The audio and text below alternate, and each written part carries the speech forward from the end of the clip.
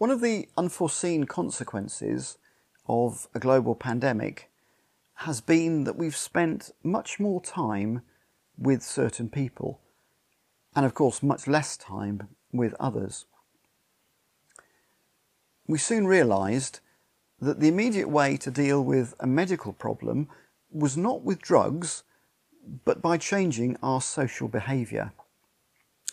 And so lockdown and shielding and bubbles and quarantine are words which our youngest children now use in a way that we'd never have imagined. And while those changes have been good from a public health perspective, the mental health consequences are still being addressed. Having to spend extended periods with people in a way that we're not used to hasn't been easy for everyone.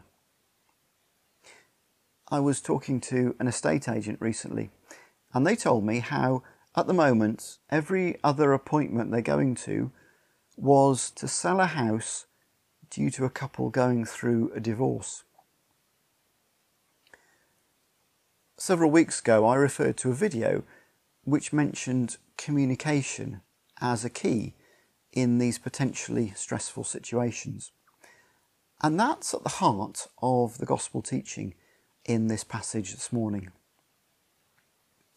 If a problem exists, then direct, honest, and constructive engagement is the first course of action, not gossiping or spreading vague accusations in the hope that somehow they'll filter back to the person concerned.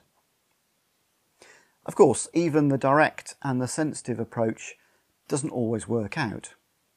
And so Matthew outlines a process, and it's based on Old Testament guidelines that you can find in Deuteronomy 19 and Leviticus 19. Things that were put in place for the Jewish community as they grew, and sadly but inevitably as community friction increased as well. But if you read this passage carefully, we see the New Testament principle of grace being overlaid on that legalistic framework. At first reading, it sounds a little bit harsh. It sounds a bit like some kind of employment disciplinary procedure where things are escalating towards dismissal. It's not meant in that way. Rather, these are support mechanisms. They're resources to bring about reconciliation. Yes, of course, first of all, try and sort it out privately. But if that fails, then call on the support and the guidance of those around you, not to embarrass someone, not to put them to shame, but to establish the facts and to work towards a resolution. But if even that fails, what then? Do we just give up? Well, the text almost seems to suggest that we do. If people are being deliberately obstructive or rebellious, then exclude them.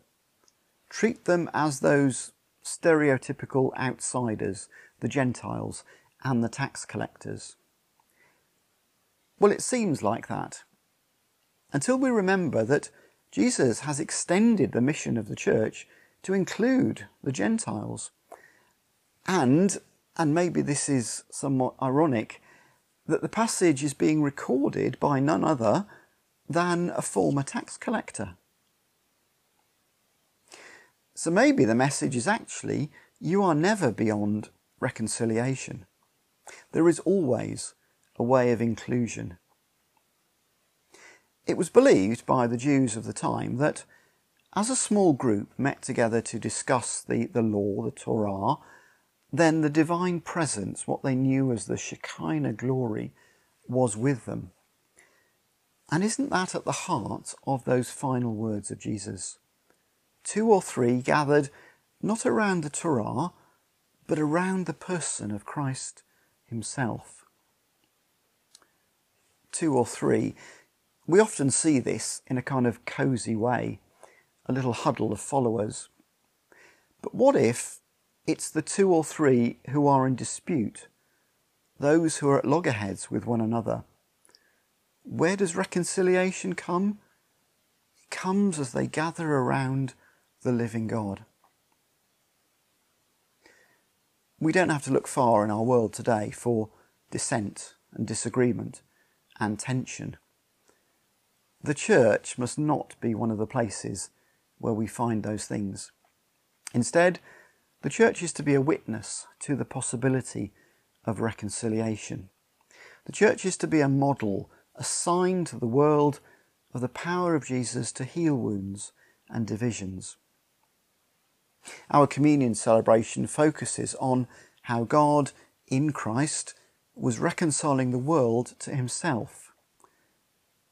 Paul says that. He also says that now this ministry of reconciliation has been given to us.